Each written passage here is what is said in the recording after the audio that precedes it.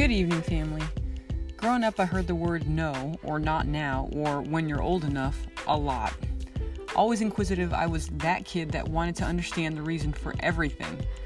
Why, what, where, when, who, how, and when can I?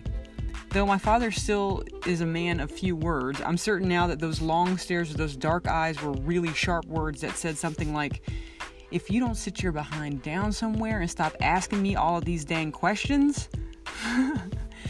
At 10, I wanted a job, but legally no one could hire me until I was 15. At 11, I wanted to get my driver's license, but I had to wait until I was 15 for the permit, and then wait again until I was 16 to be legit. At 13, and after learning about all the people who fought for my freedoms, I of course wanted to vote, but you guessed it, I had to wait until I was 18. You'd think I would have learned to be patient and a bit more understanding as I got older with all the years I was told I had to wait, but in true form, I was still asking for things that apparently I just wasn't ready for, and given the cliche answer of, you'll understand when you're older. Full on fit. But I'm older, dang it!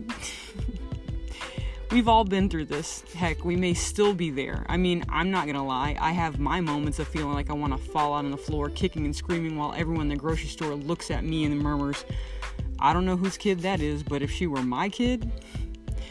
Throughout the Bible, there are a number of scriptures that talk about in due time, or for at the proper time, God will bless us with his promises. And though we have biblical examples and real-time testimonies, for some reason we just don't learn and continue to inundate God with the whys. You said, if I don't become weary and keep doing good, I'll reap a harvest. Why haven't I seen it yet? You said, if I treat others the way I want to be treated, they'd reciprocate. Why don't they? Why? Sound familiar? Like a seed that needs soil, water, sunlight, and care to sprout, it still needs more water and attention. At some point, it'll need pruning to cut off the dead leaves so that new life can grow. Herbicides to kill the weeds that might try to choke it out, and more attention, water, and sunlight to become a magnificent tree. As simple as a story as that is, we are walking in the love, light, and the wellspring of life with Christ every day. A time at some point we only prayed about.